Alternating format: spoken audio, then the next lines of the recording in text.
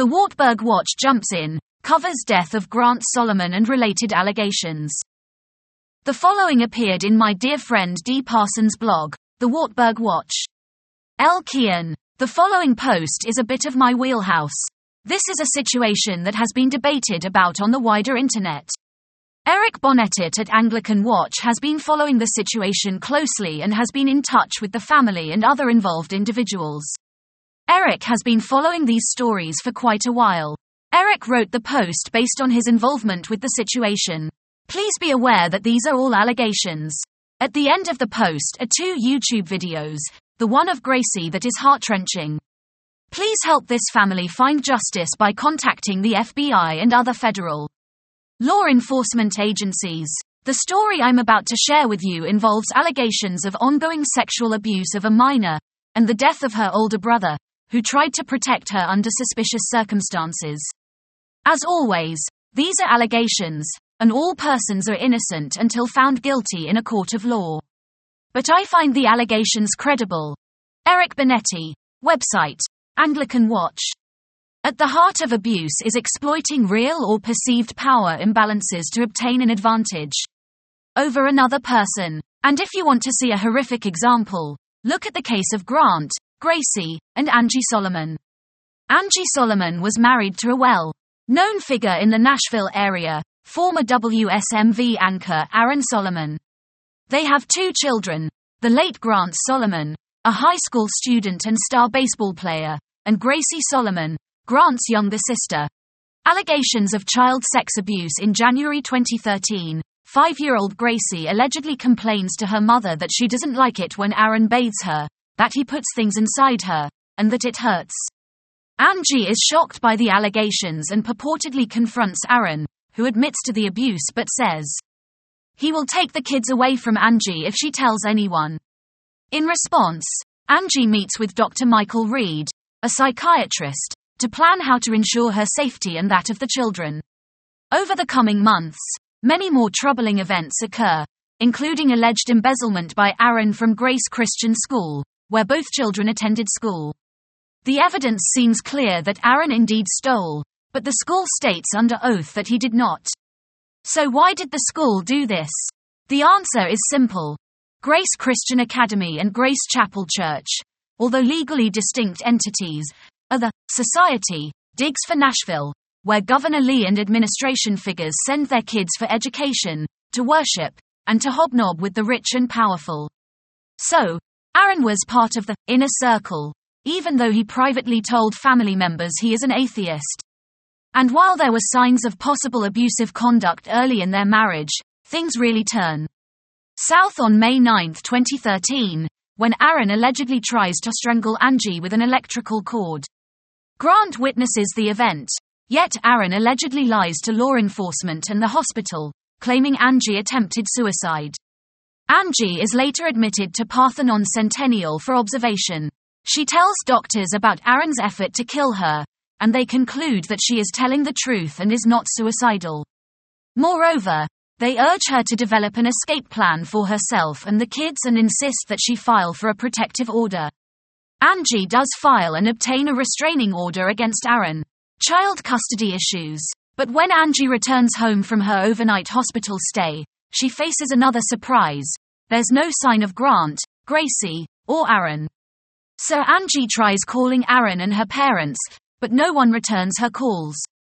By Mother's Day, Angie is hoping that Aaron will bring the kids home so they can celebrate the day together. But instead, Aaron allegedly has called the police, claiming that Angie is suicidal. Yet when police show up at the house, they quickly realize they've been given false information and leave without taking any additional action. By now seriously alarmed, Angie calls the local police department to try to locate her children. Initially, the police seem to take things seriously right up until a supervisor calls Aaron, at which point the whole thing becomes a case of, "Who are you?" again. Subsequently, Angie tries another tactic to get her children back. Under pressure from her complementarian father and Aaron, Angie drops the restraining order, hoping to see her children again. Nothing improves, but working through a lawyer friend, Angie learns that Aaron has filed for divorce and a protective order against Angie on behalf of himself and the children. Soon afterward, Aaron comes home, purportedly telling Angie that he and the kids will stay if she obeys his instructions. But the lull doesn't last long. On May 27, 2013, Aaron gets the kids up early and tells them they are going to get apple fritters for Angie's breakfast. They drive to the donut shop, but the kids realize on the way back that they are not headed home. In a panic, Grant opens the car door to try to jump out, but Aaron grabs his wrist so hard that Grant thinks it's broken. Soon after, the divorce case is heard. The judge disregards almost all evidence presented in Angie's favor, and just a few weeks later, Aaron issues a $1,000 check to the judge's re-election campaign, odd since he was running unopposed. In October, the family court sends Angie for a forensic psychiatric examination, with the court choosing Dr. Freeman to conduct the evaluation. His report agrees with 3 previous evaluations, finding Angie to be a loving, caring, and capable mother. But Aaron's attorney claims that Angie lied during the evaluation, and the court ignores the report of its own expert. By this time, Angie's realized that she needs to document Aaron's behavior, so she takes copious notes. Finally, in February 2014, Aaron lets Angie see her children again, but only for brief periods of time. In November, at a basketball game, Gracie has a few moments alone with her mother. Gracie says her father is still sexually abusing her. Horrified but knowing that Aaron will deny everything, Angie records a snippet of the conversation using her mobile phone. That December, Aaron tells the kids he won't allow him to see Angie for Christmas. They cry, as it is the second Christmas without their mother. Over the coming months, more parents and officials at Grace Christian Academy become aware of issues with Aaron, including allegations that he is grooming girls at the school. Indeed, Angie even contacts a prominent attorney, Kurt Beasley, who is an elder at the church, saying, "I am afraid for my life and that of my children." Beasley allegedly brushes her off, saying there's nothing he can do. By August 2018, Grant and his sister ran away from their father for the first time. Aaron sends 2 sheriff's deputies to pick up the kids and try to scare them into absolute obedience. Subsequently, Heather Webb, a local attorney, is appointed guardian ad litem for the kids. On August 16-18, Aaron takes Gracie to Cary, North Carolina, for one of Grant's baseball tournaments. Gracie is so visibly terrified that Webb does something she never otherwise does, which is to put her personal cell phone number on the back of her business card and tell Gracie to call her, night or day if anything happens. On the way back from Grant's tournament, Aaron gets a hotel room with a single bed. Gracie is terrified, and Aaron allegedly sexually abuses her that night, but in later testimony, claims that, since he was already aware of allegations he sexually assaulted Gracie, he slept with pillows between them. That begs the issue. If he is worried about these allegations, why not get 2 rooms? On August 31st, Aaron shows up at Grace Christian Academy to pick up Gracie, despite promising not to do so in family counseling. Gracie is terrified, races to the headmaster's office, and complains that her father is abusing her. The school brushes things off and forces Gracie to go with her father. In September, Magistrate Cabell holds a hearing to decide custody issues involving the kids. He refuses to take testimony from Grant's friends and tells Grant and Gracie they can stay with Angie. Later he reverses himself and says that Grant's a big boy, and can take care of himself. Grant is philosophical, saying, "If I go with him, he can't hurt Gracie." On September 21st, the kids run away to Angie's home again. Despite the court's order, Angie can't bring herself to send Grant back to Aaron's home. At this point, Grant has had enough and demands a meeting with the elementary school principal. He demands that they quit trying to prevent Gracie from talking about her situation, but they quickly cut him off and say they are trying to protect her from her own bad reputation and that she is responsible for being abused. Grant dies.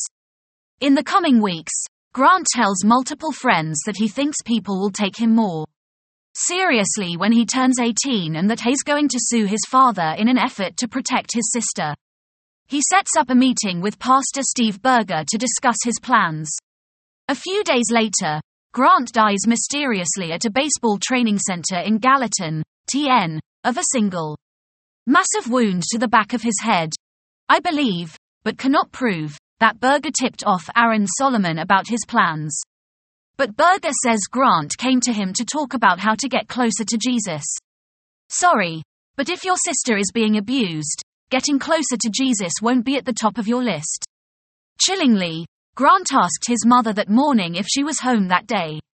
When she said yes, and asked why, Grant said, "I don't want to die in Gallatin today." Aaron is the only witness, and he claims that Grant's truck rolled over him. But Grant's body shows no scrapes or burns consistent with being dragged almost 60 feet across the pavement. And when first responders show up, they see no sign of 3 witnesses that Aaron claims were there moments ago or the white van they were in. Other things don't add up. One of Grant's baseball bats went missing and was never recovered. And while head wounds bleed like crazy, there was only minor blood on the scene. Grant was extricated from under his truck, still fighting for his life, but died on the way to the hospital. Meanwhile, Grant's girlfriend, who shared a Life 360 account with Grant, noticed that his cell phone was traveling around Gallatin. She said something to Grant's parents, but Aaron cut her off, saying, "Don't worry about it. I'll take care of it." Aaron brought Grant's phone back the next day with the screen broken. But photos taken at T.He scene show the phone was intact, and the truck was in park when it came to rest above Grant. The Gallatin police filled out a cursory report but didn't interview family members other than Aaron. Nor did they examine the truck's black box, which revealed it was driven to its resting point. And they ignored the fact that Grant's injuries were inconsistent with his purported cause of death.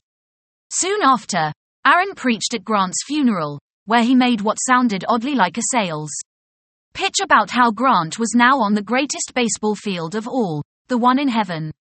This, despite his alleged atheism. And behind the SCE-ness, something scary had already happened. When the family showed up at the funeral home for a private viewing, Angie insisted on seeing Grant's entire body. The embalmer was visibly reluctant but complied. Angie and Gracie were shocked to discover that Grant's ankles had allegedly been broken in order to fit him into the casket. This makes no sense, as even at 6'4", Grant easily fit the casket. A complaint has been filed against the funeral home in question, which denies the allegations. What next? So far, Gallatin officials have refused to reopen the case, with the acting chief of police being profoundly rude to bloggers who call him. The Guardian ad litem says she believes Aaron killed his son and used his power and connections to cover it up. You can read her report verbatim. And even though Aaron allegedly took his daughter across state lines for illicit purposes, nothing has been done. Still worse, as Angie and Gracie push for justice, including a big vigil in downtown Nashville, they are being blocked on every front. That's already been investigated, is the party line. But a piece of paper in a file is not an investigation, and the Gallatin investigation doesn't even meet minimum standards of police conduct. Meanwhile, the new Attorney General, who, like Governor Lee, has ties to the inner circle at Grace Chapel, refers to the place of Grant's death as a crime scene, but says we may never know what really happened due to a lack of evidence. But that's the whole point. The reason there's a lack of evidence is because there has been no autopsy, no accident investigation, no tracking of cell phone signals in the area, and more. Speaking of cell phones, how did Aaron know where to find them? And why did he tell people at the funeral that someone found it and came to Jesus as a result, and even kept it charged while it was in his possession? For the record, the Life 360 data shows it was not charged during this time. And our investigation reveals no one coming to Jesus over this issue, although we did identify some very questionable people with connections to the case. Weaver, LSO, received disturbing, unconfirmed allegations that Aaron has groomed other minor females and sexually assaulted at least one adult. Recall that these are unproven allegations, but they suggest Aaron may continue to be a threat to his former family and others. So, if you are inclined, here are ways you can help. Please read the complete timeline Angie developed in this matter.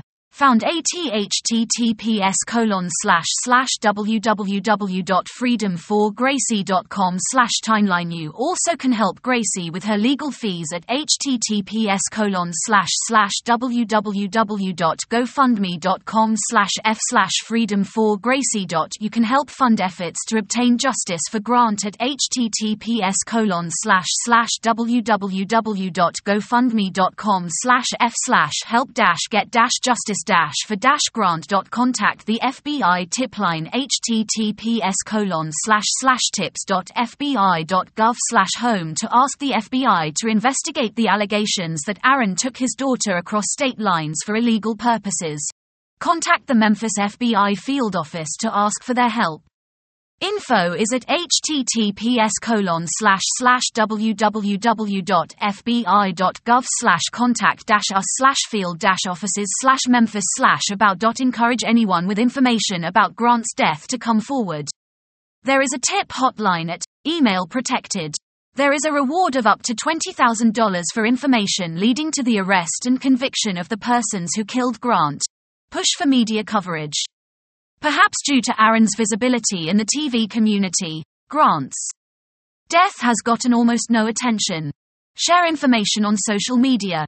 And for the record, I vetted Grant, his sister, and his mother carefully before taking on this story. Indeed, one kid at Grant's school, often bullied, recounted how Grant insisted that people not bully him. "If you want to be friends with me, you don't bully other people," Grant reportedly said. Universally, adults and young people alike say Grant was kind, loving, fiercely protective of his mother and sister, a great athlete, and someone anyone would be proud to know. The least we can do is to help Grant, Gracie, and Angie find justice and some peace in their lives. Gracie's story: a cry for help. Anna's testimony.